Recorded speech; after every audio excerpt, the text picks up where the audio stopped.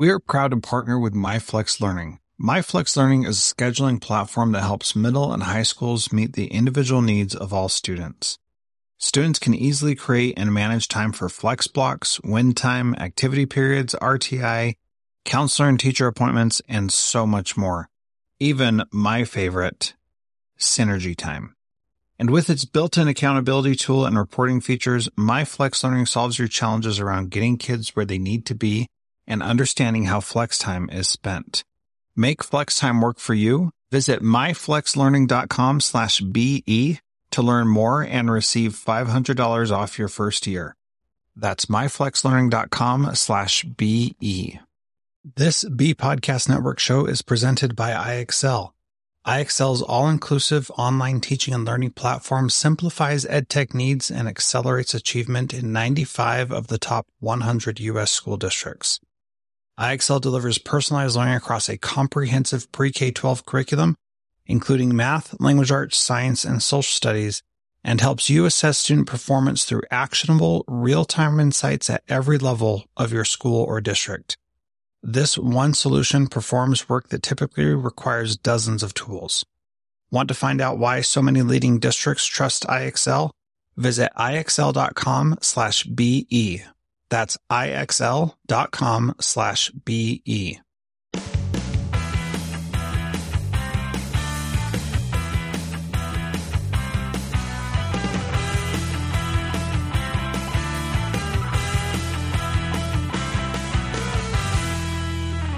Welcome to Transformative Principal. This is episode 17, part 2 of my interview with Fidel Montero. I am your host, Jethro Jones, and I'm so happy you could join us tonight. Today, whenever you're listening to it, that's cool. I'm really excited to finish this conversation with Fidel because he is truly inspiring. I am so fortunate to have been able to learn from him, and as I learn more about him, I become more and more impressed. He really is a great human being and a wonderful leader. You're going to enjoy this episode because he's going to talk about the things that he does at his school to counsel teacher leaders and put them in their areas of strength. What that really means is that he's not afraid to look at how he could do things differently and restructure someone's contract to ensure that they're getting an opportunity to be the best that they can be. That kind of stuff is really exciting to me. He's going to talk about how he evaluates himself and the initiatives that he implements and how he gets feedback from teachers. He's also going to answer my usual questions of what you can do to be a transformative principal, as well as what motivates him that is in his office. One of the great things that I like about what he says in a very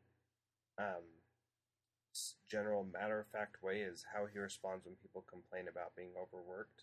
There's no condescension in his voice, and it's just a very great answer that he has. So I hope you enjoy this. I'd also like to thank our sponsor, SaneBox, for supporting the show. You can go to sanebox.com or click on the link in the show notes to get more information about how to make your inbox sane again. If you like this show, please feel free to give me some feedback on Twitter or on Facebook or on iTunes by leaving a review or leaving a review on Stitcher Radio, where you can also listen to this.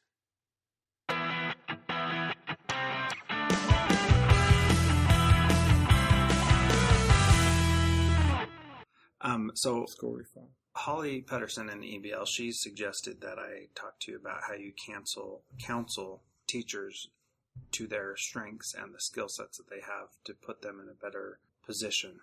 That was pretty much all she told me. So I hope you understand how you do that. She said that's one of your great skills. My great skills. How I counsel teachers and put them in their areas of strength. Yeah. So I mean, I'd have to talk with Holly in more detail, to understand. I mean, I'm glad she's recognizing something that I'm doing as a positive thing. But I just, what I try to do, I mean, I feel that the role of the principal is really to, you're really trying to maximize people's potential, right? Mm-hmm. And as a principal, unfortunately, you're maximizing the potential of the adults. The teacher's maximizing the potential of the students, and you're trying to maximize the potential of the adults. Right. So to that end, I really have tried to position people and put them in positions here at our school where I could really maximize their strengths, right? So case in point, we didn't have a data analyst here at our school, and there was a teacher here who's really a dynamic, organizer. She really has a passion for data. She is a good thinker. So what I did is I restructured her contract so she became my data analyst, right? Mm-hmm. And that's what she's doing, right? And we're shifting the tide, right? In terms of how we look at data in our school and what type of resources we're utilizing and so forth, right? So that's one example. I mean, we didn't have an instructional coach, right? So I wanted to create a framework for us to have instructional coaches in our school. So through a collaborative effort with EBL, we brought together, we identified a teacher who could become an instructional coach for us, and we became the first high school to have one, right? Mm-hmm. And I'm really trying to empower that teacher so that she's able to, be a real meaningful coach, right? The way we structure our EBL team, I really felt that like our department chairs they were going to be department chairs. They really needed to be, sort of curriculum leaders, right? Mm-hmm. So, I merged our department structure with our BLT. I was going to say EBL, with our BLT, and that's sort of become one, right? And I've been deliberate about saying if you're a part of the BLT, you're a team leader, right? You're a school leader. I've hired, through my hiring, I've brought people on with different strengths that I really felt that, hey, you know what, this is something that we could benefit from. With both in the classroom, I felt we brought on some really incredible teachers who I've been really deliberate about selecting in terms of their attitudes and so forth, right? One of my assistant principals, she had 13 years of experience as a high school principal. And when I hired her, I had 2, mm-hmm. right? So, in fact, no, I had 1. Mm-hmm. So, some principals might have been intimidated by bringing somebody on board who, could run circles around you in terms of experience, right? But I was like, man, listen, she can bring some strength to the leadership team that we really could benefit from, and experience. And we've forged a really good relationship, because I think that's the start of any good leadership team, right? And man, I feel that that's been a huge asset for this school, for me personally.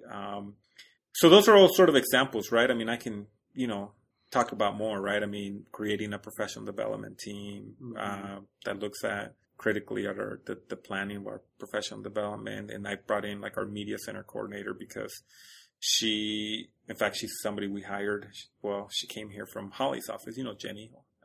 Yeah. So Jenny wanted to, EBL thing wasn't working out for her, at least, from a time standpoint. And man, I snatched her up in a heartbeat. And, she's been a huge contributor to our school. So I make sure that she's on committees she's our media center, specialist.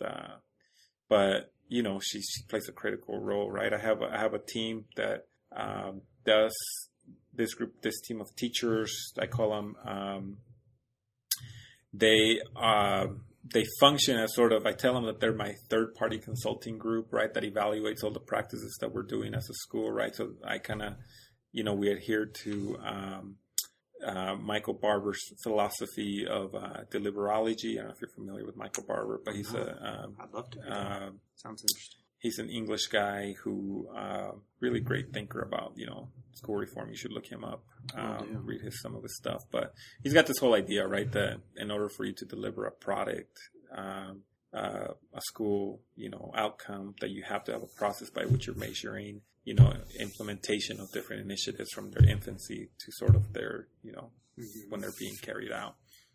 But as part of that, you need deliberology teams, right, who help with that process, who can give you a non-biased, straightforward, no vanilla sort of analysis, right, of, hey, this is really working well, this is not.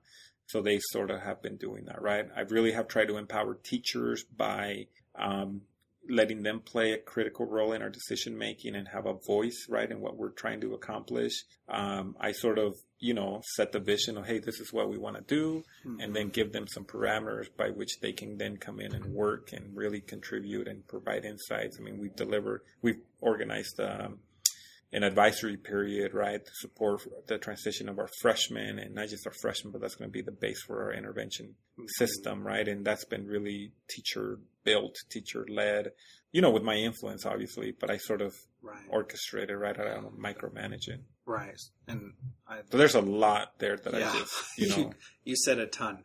At the end, though, you said you gave them the vision and let them implement it. Absolutely, yeah. How they saw best when they came up with ideas that weren't aligned with your vision, you brushed those off, refocused them. Talk about that process. Yeah, so I mean, like with advisory, right? We started out with a simple premise, right? Hey, we want to provide the best services that we can possibly provide to ninth grade students at our school. So what's out there, right? So part of the what they were tasked to do was to actually look at literature, look at evidence of good practices to support ninth grade students. So I felt that if they did that with a sense of integrity, that we were going to land in the same place, right? And for some of those things, I didn't have the answer because I'm not an expert in all things education. Right. I mean, there's so much to learn, right?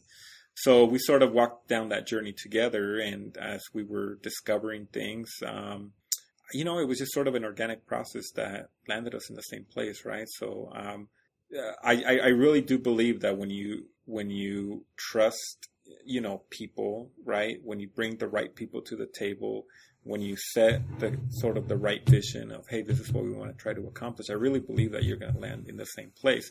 Now, there were some things that we've learned now that we sort of took missteps on, like within our advisory. We implemented advisory at the beginning of this year, and we just completed an entire sort of evaluation analysis of it, right? So to learn what's going well, what's not, and so forth. And there's some areas where when we were planning, we just kind of missed the boat, right? And so now we know that we're recharting. Can you talk about what some of those things were that you missed? So for example, part of our advisory period includes a lesson that the teachers teach the students. So the way the advisory is set up is each teacher is responsible for about 25, 26 students, right? And each teacher across the school has an advisory. And that's their sole role, is to be the adult advocate for them here at the school. They, as we built it into the day so that they can check with their grades, so that kids have time to do homework. We have a literacy. One of our days is a literacy day where the kids just read, and then one of the days was a lesson where we identified different themes that we wanted to cover with our kids that are not necessarily covered as part of our curriculums, but some things that we felt were important, things that we can tie back to PBIS. So this whole idea of SOAR, right? We're teaching our kids what SOAR is, right? What it means to be safe, organized, responsible, engaged, learning, and so forth, right? So we used that advisory period as an avenue to do that, right? So lessons were part of that, right? The teachers had to teach a lesson. So we had a curriculum team that got together over the summer that developed these lesson plans. Well, what we found, as we implemented first semester, was that we were too structured, that we kind of jumped around with different themes as opposed to having one theme for 1 month or one theme for, 1 quarter. We had way too many themes, right, that we were trying to cover. The engagement that the kids had wasn't really, something that they were connecting with. So anyway, so we learned sort of a lot about these lessons, right, and have now modified them, a semester in, after we've conducted a pretty robust evaluation of the program initiative. Wow. So there you go. That's cool. And that's all been teacher led. I mean, I feel like I'm orchestrating, right? Yeah. There's no way I can do all that on my own. Absolutely. And that's where the real power comes in, is that if you can be the orchestrator, then you can lead people to do things that are pretty amazing that they couldn't even do by themselves either. Right. So, it sounds also like you're trying to help teachers understand that they are more than their title. And it sounds like that's how you get people to have the skills and strengths that they need, is by teaching them that they're more than their title and they can do much more. Have you gotten any pushback from teachers about having to do too much that's not teaching? Yeah, no question. I mean, I think that's a constant sort of, complaint. I think one of my areas of weakness is that I don't have a lot of sympathy for that type of sort of, complaining, and that, I grew up with a dad who worked, 60 hours a week in the fields, picking cherries, picking, walnuts, sort of very difficult manual labor that, provided food for what these people eat at their homes, right? So, there's very few of them that I think that could keep up with him, right? So when I think of the work he did and versus the work that we do, I think we're very blessed, right, to work in an area where, we have air conditioning in most of our schools. We have heaters, you have a pension, you have good health insurance. And, so when people say I'm being overworked, I think they're misusing that word, because to me, overworked is working, in 100-degree weather with pesticides all over you, with, mud on your hands, mud on your feet. That to me is overworked, So when somebody tells me, that I'm thinking too hard or I have too much to do, I don't have a lot of sympathy for that. And, it's an area that I need to improve on, because I think some people are sincere, right? And they are overworked. But a pattern that, I'm sure you observe too as a school leader, is that your teachers, your champions, right? You're sort of your stallion teachers, your best teachers don't complain about being overworked. They just get things done, right? Mm-hmm. And what I try to do is really, every time we talk as a faculty, I really try to emphasize, hey, this is what successful organizations do. This is what successful organizations, not just in education, but across, many industries. This is how they get work done, right? They work collaboratively. They have systems in place.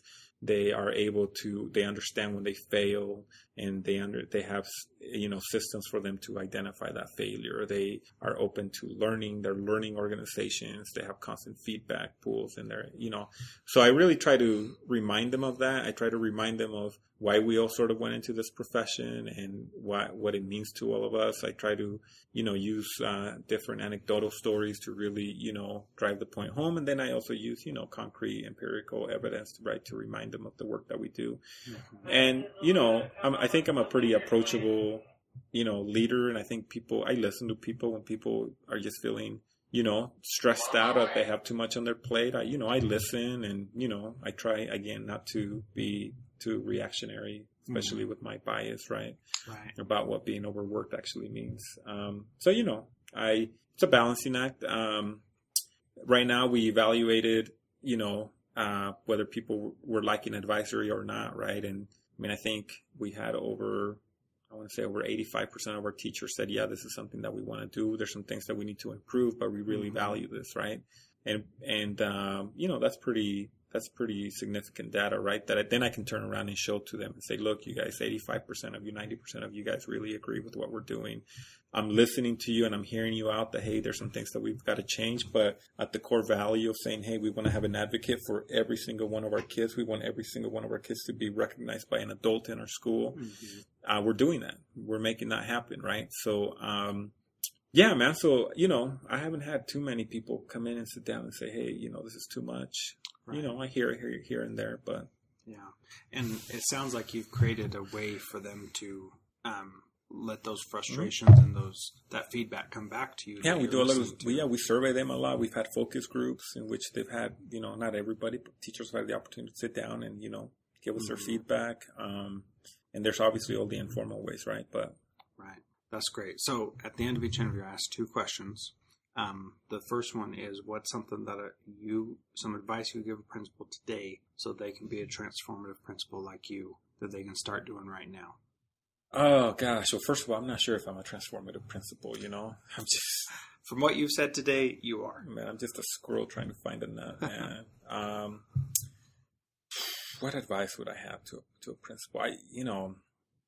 I feel things that I do that help me do what I do, or, I do several things. First of all, I really try to find balance in my life. I don't let my job define me. Mm-hmm. I have a, relatively successful family, or a successful, I shouldn't say successful family, but successful family life, right? Where, when I go home, I spend time with my kids, I connect with them, I have a good relationship with my partner, with my spouse. And I think that having that balance really helps come to this job and sort of put things in perspective, and you don't get stressed out by the little things. You don't, I think when you have balance in your life, you don't absorb other people's problems, which a lot of people try to, dump on you, right? And so you sort of, and perhaps people might think I'm aloof because I don't sort of go down to the, at the mire, and get caught up with people's issues. And part of that is just because, I try to be supportive of people, but at the same time, they're not my problems, right? They're, I feel bad and I sympathize with people, but part of that is having balance, right? I think if you don't have that balance, then you're taking your work home and you're stewing on it at 2:00 in the morning. And, exercise is a big deal to me, right? And that's a sort of it's a big, and I'm not super stressed out, but it's probably because I do exercise. But it's just a way for me. It's something that I enjoy doing. It's something that, really sort of fulfills me. I read a lot, right? And not just, I rarely do I read just education type, content. I just got done reading about, a programmer who, lost his life, and where the article asked questions about whether, the laws that we have about, digital freedoms and sort of, cost his decision. Yeah. I read an article about, President Obama and sort of his leadership style, in the second term, right? I got done reading an article on the question of whether elephants have a soul. And I'm reading an article, or a book on, the President's Club, right? The U.S. President's Club.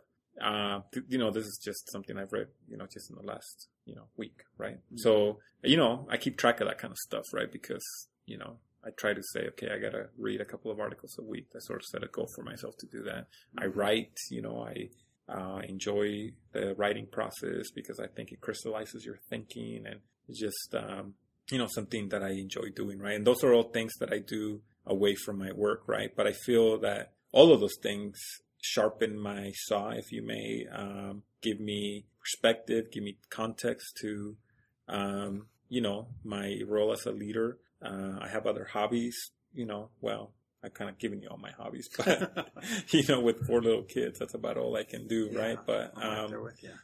But yeah, so those, I think a good principle, a transformative principle, is going to have some of that. I think, when I went to school in the East Coast, and I, associated with some of the most successful leaders in urban America, urban education. My director, Arlene Ackerman, she was principal or superintendent of San Francisco School District, Washington, D.C., and Philadelphia. My mentor principal was superintendent of New York City and Miami-Dade, right? Wow.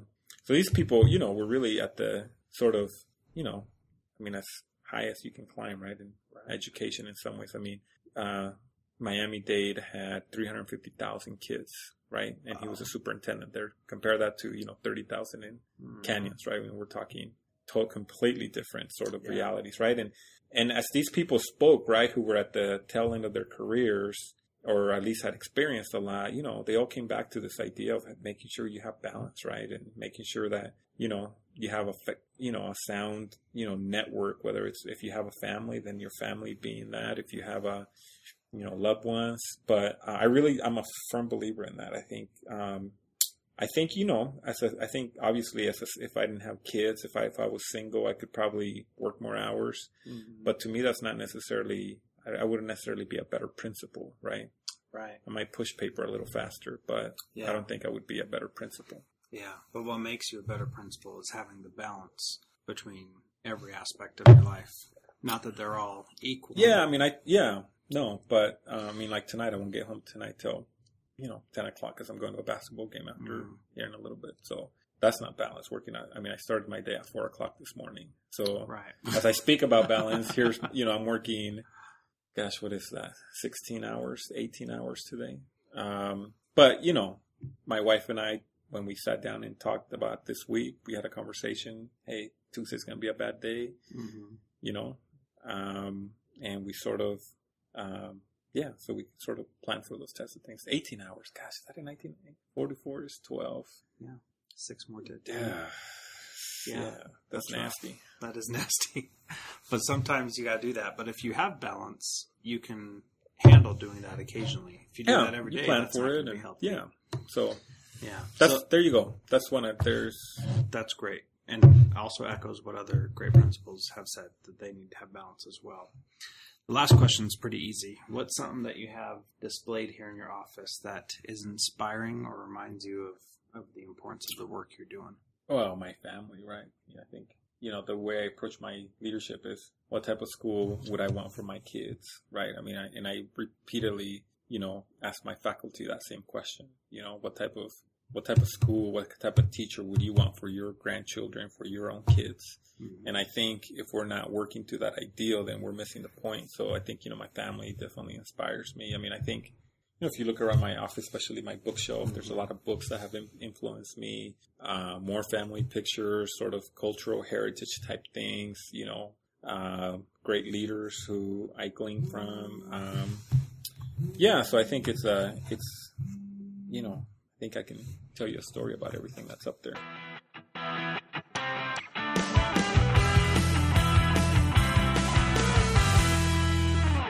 That was a great interview with Fidel. He is an amazing principal, and I am so lucky to have been able to interview him. Please share this podcast with your friends. They can listen to it on Stitcher or on iTunes. Go to transformativeprincipal.com to see all the past interviews that I've done.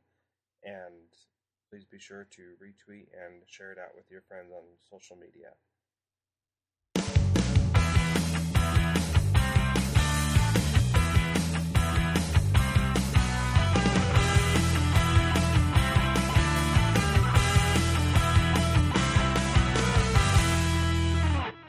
Do you want to simplify your school's technology, save teachers time, improve students' performance on state assessments? You can do it all, but don't waste another minute. Head straight to ixl.com/BE to learn how IXL's research-proven teaching and learning platform can help you achieve all these goals. That's ixl.com/BE. There are lots of solutions out there for giving students what they need when they need it. But when do they actually do all of those things? You need flexible time. When added into your master schedule, flex time enables students to get extra help or intervention, meet with teachers, make up work, get physical exercise, and try new enrichment offerings. If you're thinking of giving it a try, check out MyFlex Learning, which unlocks the benefits of flexible time without all the headaches you get with it usually. Its intuitive design and SIS integration makes implementation and training a breeze. Make your flex time work for you. Visit myflexlearning.com/BE to learn more and receive $500 off your first year. That's myflexlearning.com/BE.